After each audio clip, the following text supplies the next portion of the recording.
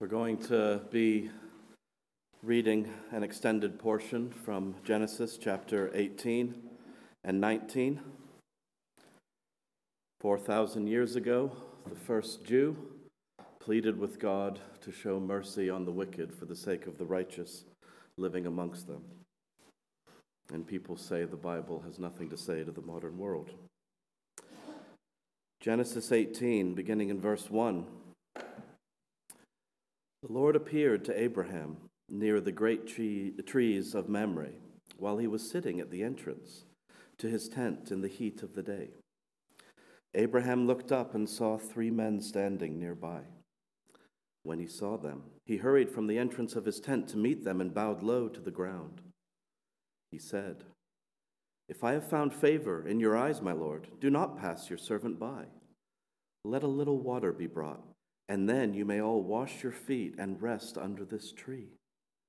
Let me get you something to eat, so you can be refreshed and go on your way, now that you have come to your servant." "Very well," they answered. "Do as you say." So Abraham hurried into the tent to Sarah. "Quick," he said, "get 3 seahs of the finest flour and knead it and bake some bread." Then he ran to the herd and selected a choice, tender calf and gave it to a servant who hurried to prepare it. He then brought some curds and milk and the calf that had been prepared and set these before them. While they ate, he stood near them under a tree. "Where is your wife, Sarah?" they asked him. "There, in the tent," he said. Then one of them said, "I will surely return to you about this time next year, and Sarah, your wife, will have a son." Now Sarah was listening at the entrance to the tent, which was behind him. Abraham and Sarah were already very old, and Sarah was past the age of childbearing. So Sarah laughed to herself as she thought, "After I am worn out and my Lord is old, will I now have this pleasure?" Then the Lord said to Abraham, "Why did Sarah laugh and say, 'Will I really have a child now that I am old?' Is anything too hard for the Lord? I will return to you at the appointed time next year, and Sarah will have a son." Sarah was afraid, so she lied and said, "I did not laugh." But he said, "Yes, you did laugh." When the men got up to leave, they looked down towards Sodom, and Abraham walked along with them to see them on their way. Then the Lord said, "Shall I hide from Abraham what I am about to do? Abraham will surely become a great and powerful nation, and all nations on earth will be blessed through him. For I have chosen him, so that he will direct his children and his household after him to keep the way of the Lord by doing what is right and just, so that the Lord will bring about for Abraham what he has promised him." Then the Lord said, "The outcry against Sodom and Gomorrah is so great, and their sin so grievous, that I will go down and see if what they have done is as bad as the outcry that has reached me. If not, I will know." The men turned away and went towards Sodom, but Abraham remained standing before the Lord. Then Abraham approached him and said, "Will you sweep away the righteous with the wicked? What if there are 50 righteous people in the city? Will you really sweep it away and not spare the place for the sake of the 50 righteous people in it? Far be it from you to do such a thing, to kill the righteous with the wicked, treating the righteous and the wicked alike. Far be it from you. Will not the judge of all the earth do right?" The Lord said, "If I find 50 righteous people in the city of Sodom, I will spare the whole place for their sake." Then Abraham spoke up again. "Now that I have been so bold as to speak to the Lord, though I am nothing but dust and ashes, what if the number of righteous is 5 less than 50? Will you destroy the whole city for lack of 5 people? If I find 45, he said, I will not destroy it." Then he said, "May the Lord not be angry, but let me speak just once more. What if only 10 can be found there?" He answered, "For the sake of 10, I will not destroy it." When the Lord had finished speaking with Abraham, he left, and Abraham returned home. The two angels arrived at Sodom in the evening, and Lot was sitting in the gateway of the city. When he saw them, he got up to meet them and bowed down his face to the ground. "My lords," he said, "please turn aside to your servant's house. You can wash your feet and spend the night, and then go on your way early in the morning." "No," they answered, "we will spend the night in the square." But he insisted so strongly that they did go with him and entered his house. He prepared a meal for them, baking bread without yeast, and they ate. Before they had gone to bed, all the men from every part of the city, Sodom, both young and old, surrounded the house. They called to Lot, "Where are the men who came with you tonight? Bring them out to us so that we can have sex with them." Lot went outside to meet them and shut the door behind him and said, "No, my friends, don't do this wicked thing. Look, I have 2 daughters who have never slept with a man. Let me bring them out to you, and you can do what you like to them. But don't do anything to these men, for they have come under the protection of my roof." "Get out of our way," they replied. "This fellow comes here as a foreigner, and now he wants to play the judge. We'll treat you worse than them." And they kept bringing pressure on Lot and moved forward to break down the door. But the men inside reached out and pulled Lot back into the house and shut the door. Then they struck the men who were at the door of the house, young and old, with blindness, so they could not find the door. The 2 men said to Lot, "Do you have anyone else here, sons-in-law, sons or daughters, or anyone else in the city who belongs to you? Get them out of here, because we are going to destroy this place. The outcry to the Lord against its people is so great that he has sent us to destroy it." So Lot went out and spoke to his sons-in-law, who were pledged to marry his daughters. He said, "Hurry and get out of this place, because the Lord is about to destroy the city." But his sons-in-law thought he was joking. With the coming of dawn, the angels urged Lot, saying, "Hurry, take your wife and your 2 daughters who are here, or you will be swept away when the city is punished." When he hesitated, the men grasped his hand and the hands of his wife and of his 2 daughters and led them safely out of the city, for the Lord was merciful to them. As soon as he had brought them out, one of them said, "Flee for your lives. Don't look back. Don't stop anywhere in the plain. Flee to the mountains, or you will be swept away." But Lot said to them, "No, my lords, please. Your servant has found favor in your eyes, and you have shown great kindness to me in sparing my life. But I can't flee to the mountains. This disaster will overtake me, and I'll die. Look, here is a town near enough to run to, and it is small. Let me flee to it. It is very small, isn't it? Then my life will be spared." He said to him, "Very well, I will grant this request too. I will not overthrow the town you speak of, but flee there quickly, because I cannot do anything until you reach it." That is why the town was called Zor. By the time Lot reached Zor, the sun had risen over the land. Then the Lord rained down burning sulfur on Sodom and Gomorrah from the Lord out of the heavens. Thus he overthrew those cities and the entire plain, destroying all those living in the cities, and also the vegetation in the land. But Lot's wife looked back, and she became a pillar of salt. Early the next morning, Abraham got up and returned to the place where he had stood before the Lord. He looked down towards Sodom and Gomorrah, towards all the land of the plain, and he saw dense smoke rising from the land, like smoke from a furnace. So when God destroyed the cities of the plain, he remembered Abraham, and he brought Lot out of the catastrophe that overthrew the cities where Lot had lived. This is God's word. Thanks be to God. Thank you, Josh, so much for reading that long passage for us. Good morning, everyone. Let me add my welcome to you, especially if you're new or visiting us this morning. If you are, you've joined us midway through a series in the book of Genesis, and we're looking at this story of Abraham. It's our sort of practice as a church. We preach consecutively through books of the Bible. So rather than just picking and choosing our favourite bits, we take a book like Genesis or a section of a book, and we look at the next bit and the next bit and the next bit and the next bit. We try to make sure we pay attention to everything that is in it. And the reason we do that is because it means that we are compelled to listen to everything that God tells us, not just the parts that we like. It means that we listen to the whole counsel of God, including this sort of thing that makes us a little bit uncomfortable. But it's here this morning, this passage, because there are really important things that God wants to say to us through it. So let me pray for us and ask for his help as we look at it together. Let's pray. Father, we thank you so much that all Scripture has been breathed out by you through your Holy Spirit. Thank you that it's able to make us wise for salvation through faith in Christ Jesus. And so we pray that through this passage, even this quite difficult passage, Lord, you would speak to us by the power of your Holy Spirit and do just that, make us wise for salvation in Jesus. Show us what it means to trust him and be rescued by him. And it's in Jesus' name that we pray. Amen.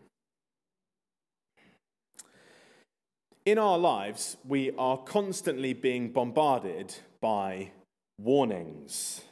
A road sign warns you of a slippery road ahead. Your dashlight on your car warns you that your tyre pressure is low. The Met Office warns you about weather coming in and tells you, do not travel unless it is absolutely essential. A group of scientists warns you about climate change. But I wonder, how many of those warnings do you actually take seriously? I mean, when did you actually do something different in response to one of those warnings? Because it depends quite a lot, doesn't it? It depends on who the warning is from. You know, if your car dashlight, like mine, always tells you that your car pressure is low, it pings up on the motor and you think, it'll be all right. You don't do anything about it. When the Met Office issues a weather warning, which they do all the time, you think, I don't really want to be inconvenienced by rain or wind. I want to do what I want to do. So I'm going to do it, no matter what the weather is. This passage, though, that we're looking at this morning, it is a warning. It describes the destruction of a city in the Middle East several thousand years ago. But its purpose for us today is to warn us of the judgment that will come when Jesus returns. The only question is, will we take it seriously? Will we actually do anything about it?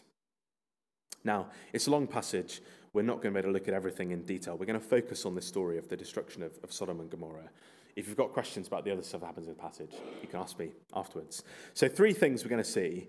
And here's the first. We're going to spend most of our time on this one. The first thing we see, God's judgment is right.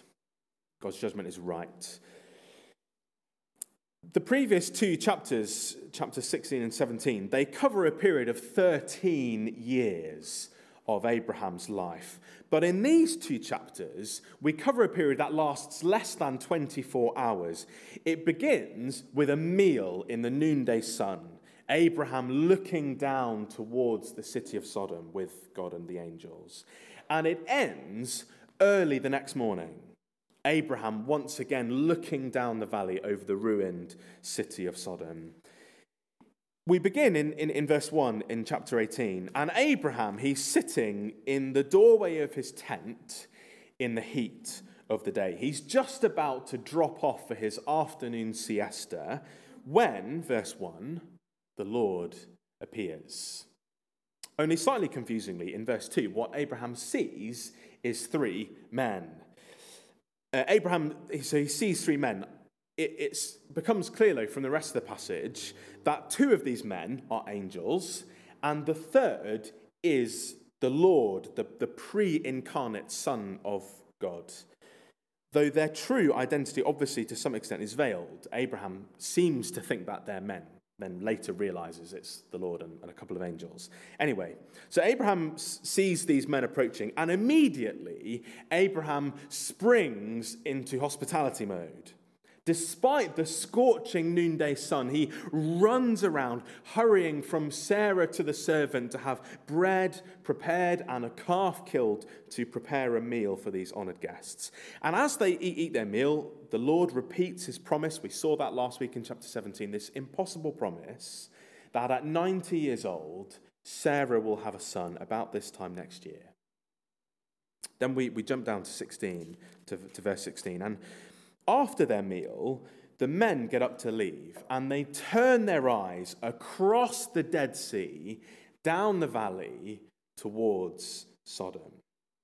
This is their intended destination. And as soon as the writer mentions the city of Sodom, we should know what's coming. Because if you were here, if you remember back in chapter 13, we were told before that Lot, Abraham's nephew, chose to move near to Sodom.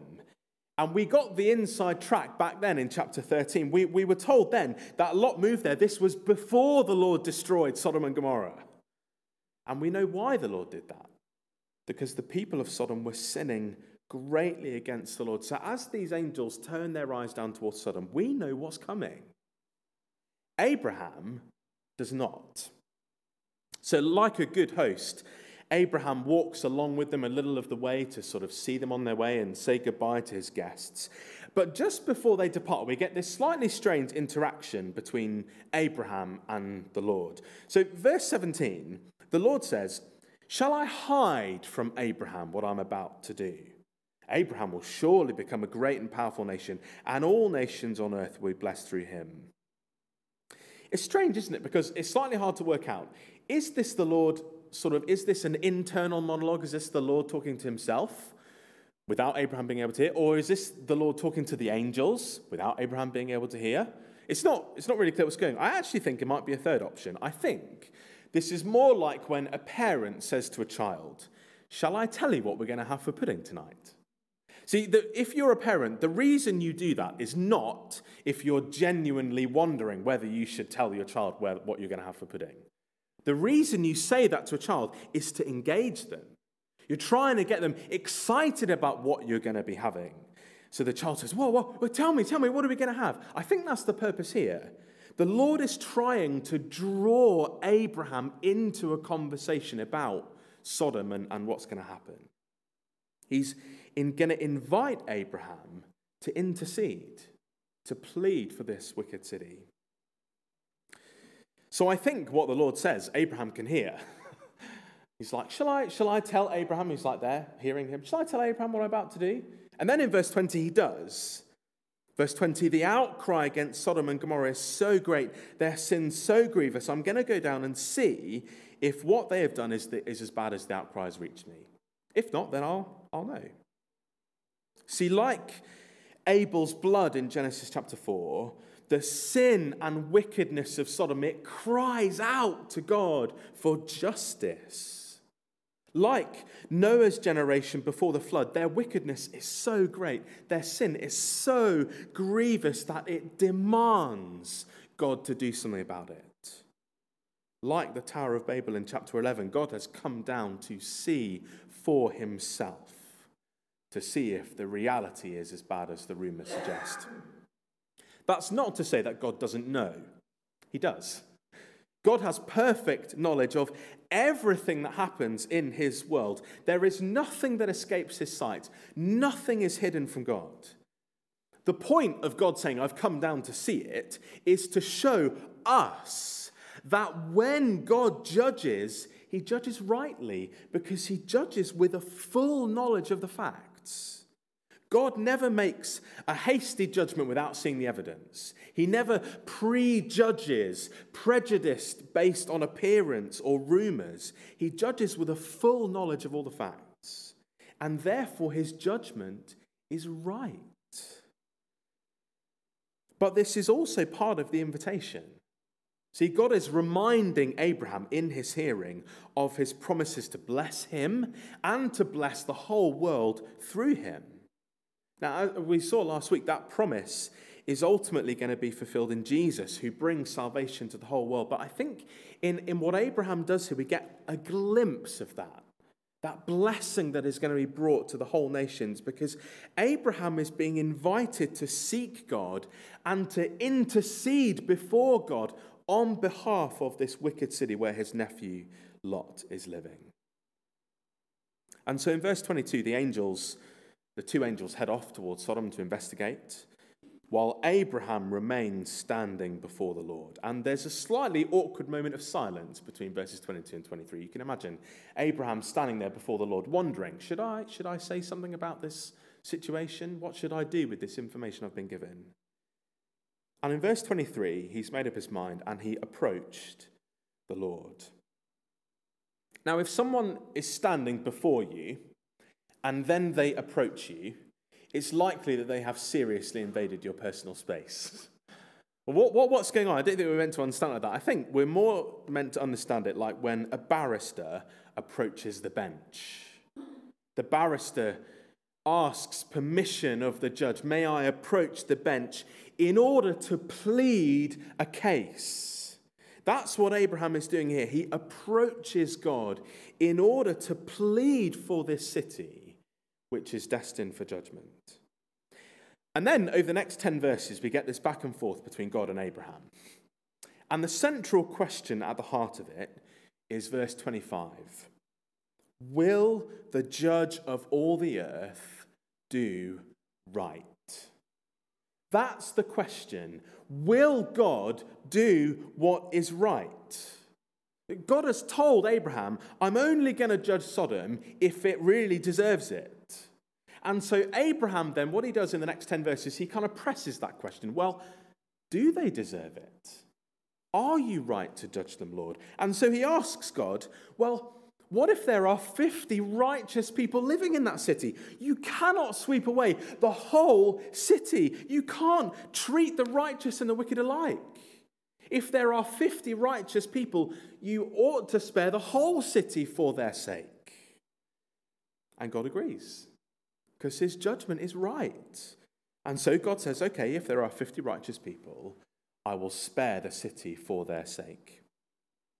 But Abraham knows what Sodom is like.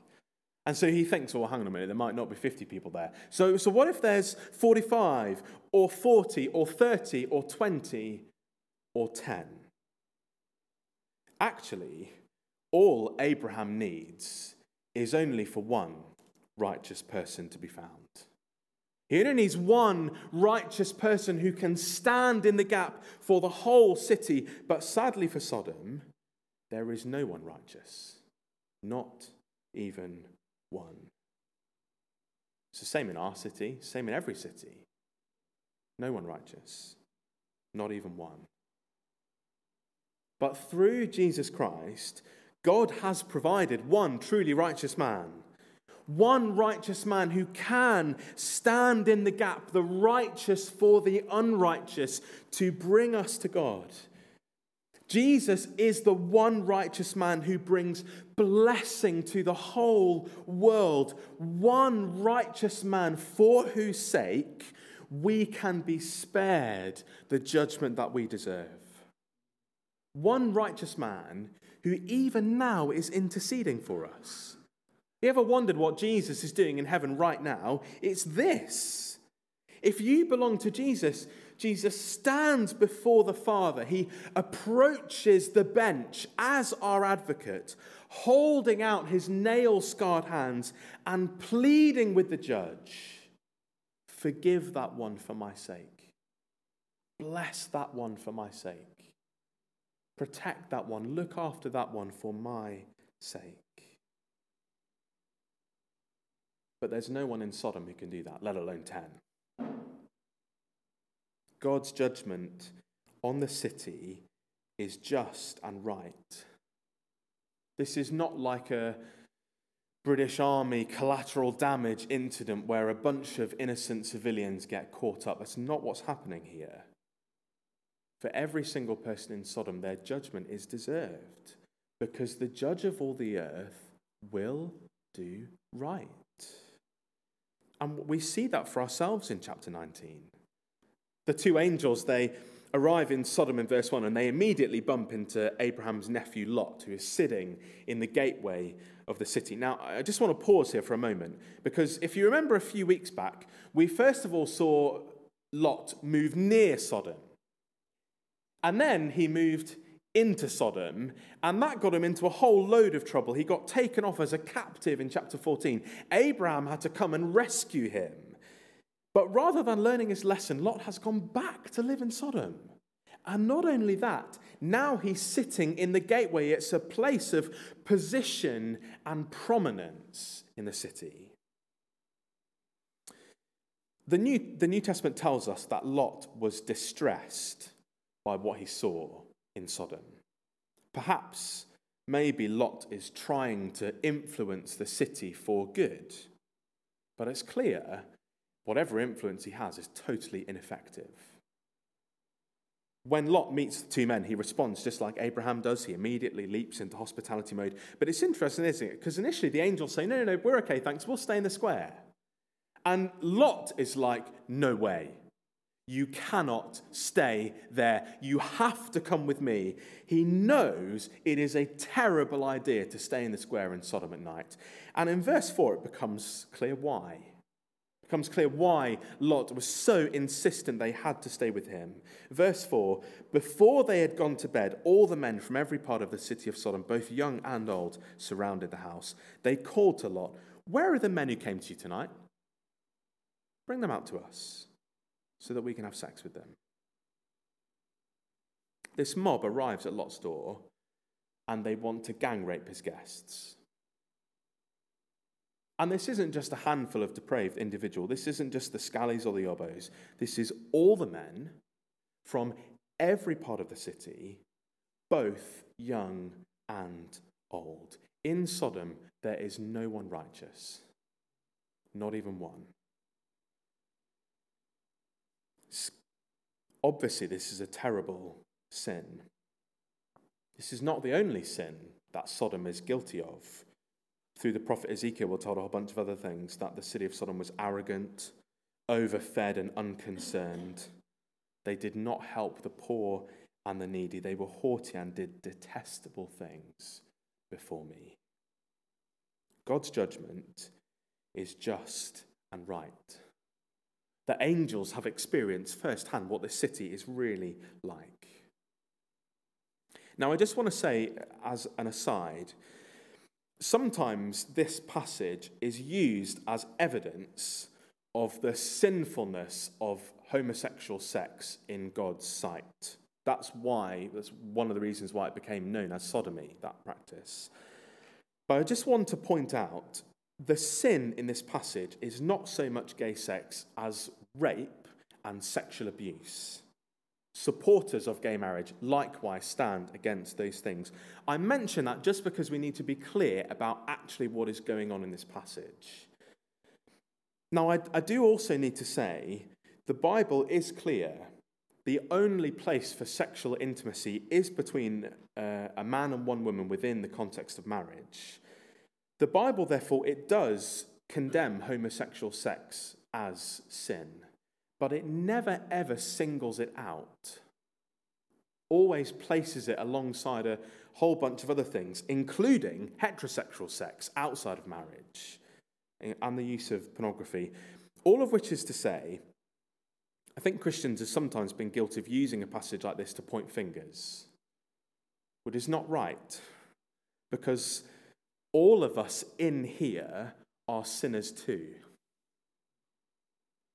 And God calls every single one of us to repentance and to receive his forgiveness. That's just an aside. I know that's a hot topic, so if you've got questions about that, please come and chat to me afterwards. Let's get back into the story. Verse 4, there's a mob at Lot's door.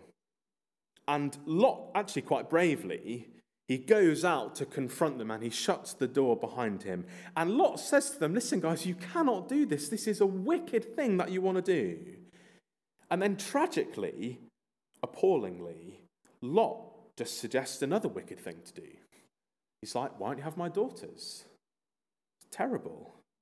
Thankfully, the mob aren't interested in them. They just want the men. They dismiss Lot, some foreigner trying to judge them.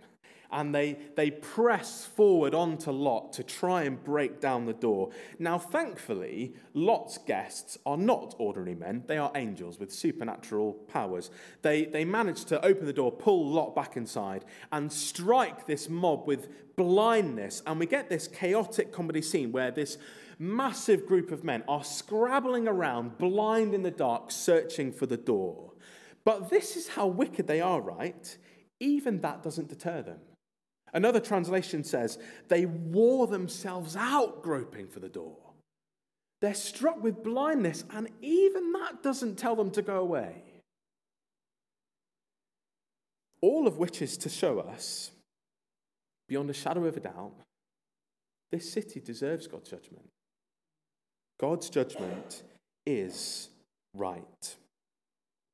And secondly, God's judgment is not a joke. God's judgment is not a joke. By verse 12, the angels have seen enough. The reality really is as bad as the rumours. Judgment is imminent. But even now, do you see, there is still the priority of mercy. God still holds out the offer of rescue. And so the angels say to Lot in verse 13, do you have anyone else here? Sons-in-law, sons, daughters, get them out. Because we're going to destroy this place. The outcry to the Lord is so great, he has sent us to destroy it. And so Lot, he goes out to find his future sons-in-law who are pledged to be married to his daughters. And he tries to warn them, hurry, get out of this place. The Lord is about to destroy the city. But his sons-in-law thought he was joking. They thought he was joking. The idea that there will never be any judgment is the oldest lie in the history of humanity. Genesis 3, you will not surely die. But this is to take it one step further, not just to deny it will ever happen, but to make it into a joke. But isn't that so what our culture is like? Everything's entertainment. Lot desperately pleads with his sons-in-law to warn them about the coming judgment. And they think he's telling a joke. Just you crazy old man. Good one. It's the same attitude lots of people in our culture have. And when I was younger, I used to love watching The Simpsons. But it regularly makes a joke out of this idea that one day Jesus will come to judge the world. But God's judgment isn't a joke.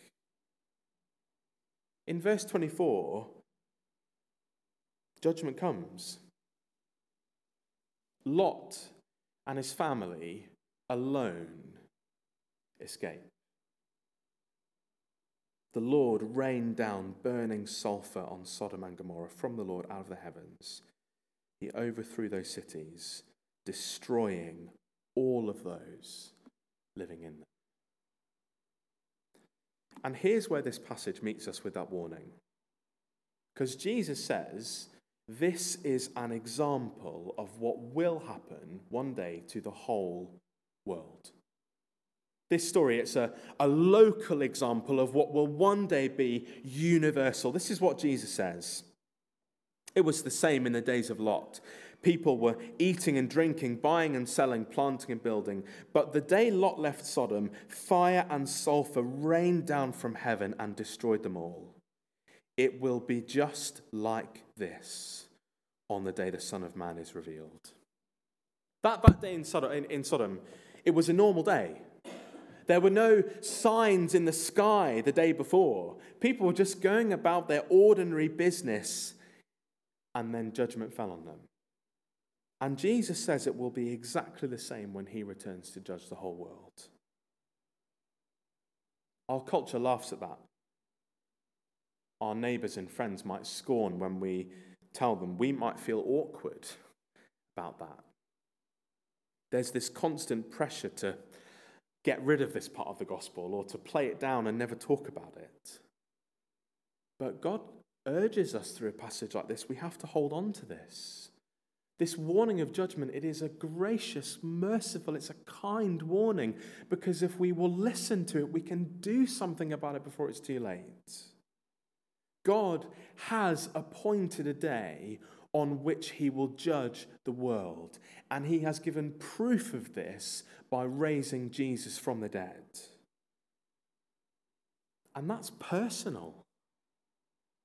Concerns every single one of us, because before God, all of us are guilty. There is no one righteous, not even one. You might not be as bad as the people of Sodom, But we have all sinned against God, rejecting his loving rule over us. We've all sinned against other people, doing violence to others with our thoughts, our words, and our actions. We all stand under God's right and just judgment for the wrong things that we do and the right things that we fail to do.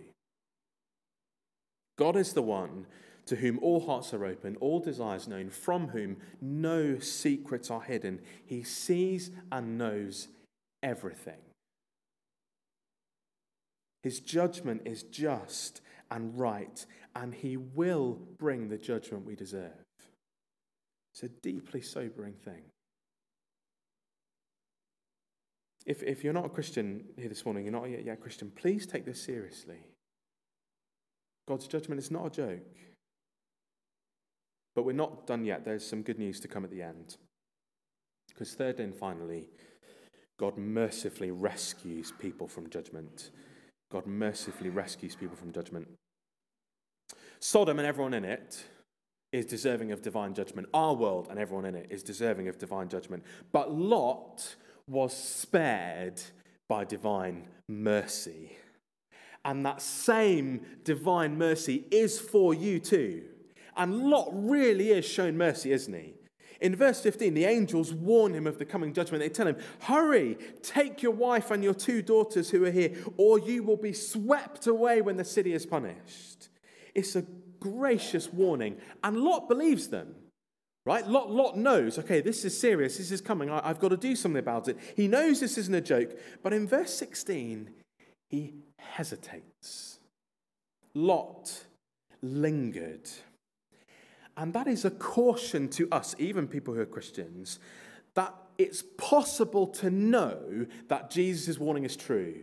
It's possible to know that, but to be so in love with this present world that you do nothing about it. Please don't make that mistake. Please don't make that mistake.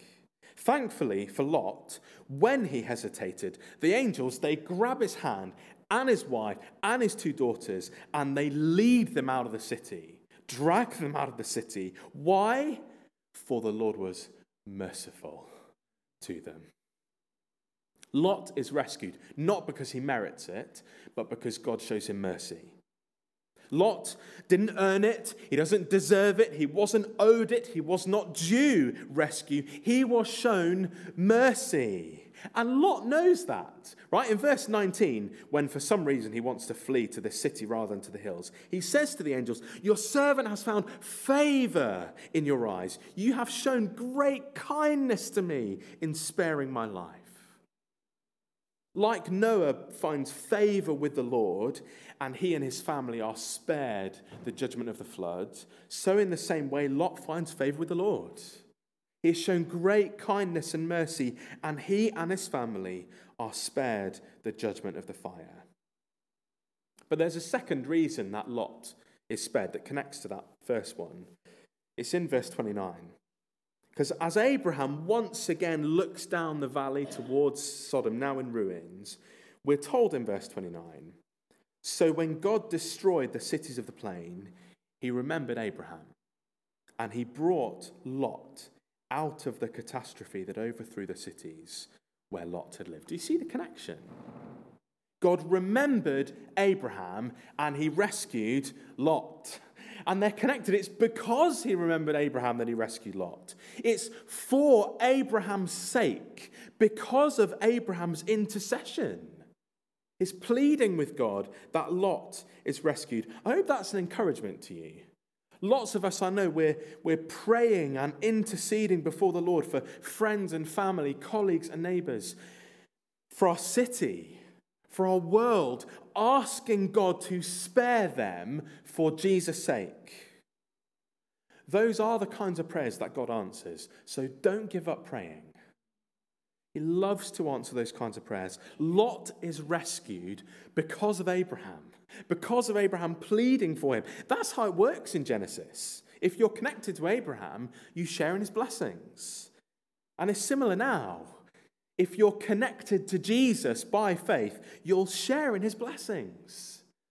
Abraham, then, he's a kind of picture of the way that Jesus brings blessing to the whole world, the blessing of salvation from judgment, because God is still abundant in mercy. At great cost to himself, God has provided a way for us to be rescued from the coming wrath through giving his Son, the Lord Jesus. On the cross, Jesus took on himself the judgment that we deserved, the judgment that we were owed. It was rained down in fire upon Jesus.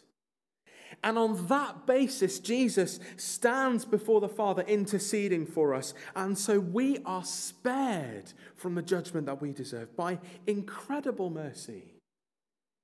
And Jesus, he takes us by the hand and he leads us to the only safe place of refuge, to himself. This passage warns us of the judgment to come. Please take it seriously, because it is not a joke. But this story, it also shows us the incredible mercy that God offers to us. And I want you to take that even more seriously. That amazing offer of rescue, it is for you if you have not yet taken it up. If you will turn to him, you will receive mercy. Why not do that today? Let's pray.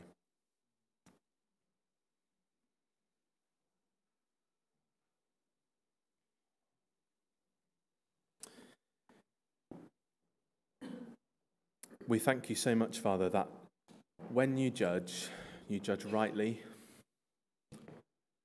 Thank you that your judgment is a good thing. We live in a world filled with such oppression and injustice. And we thank you that you are the judge of all the earth and you will do right. Thank you that nothing escapes you, that you see everything, and you will judge justly. But we know, Lord, that also means you will judge us justly. And we confess that that's what we deserve. But how we praise you that you have mercifully provided a way of escape, that we can be spared the judgment that we deserve through the death and resurrection of the Lord Jesus Christ. We thank you so much that you have given us our Saviour, who leads us safely out of the place of judgment and brings us to safety. Help us not to hesitate, but to take his hand. And it's in Jesus' name we pray. Amen.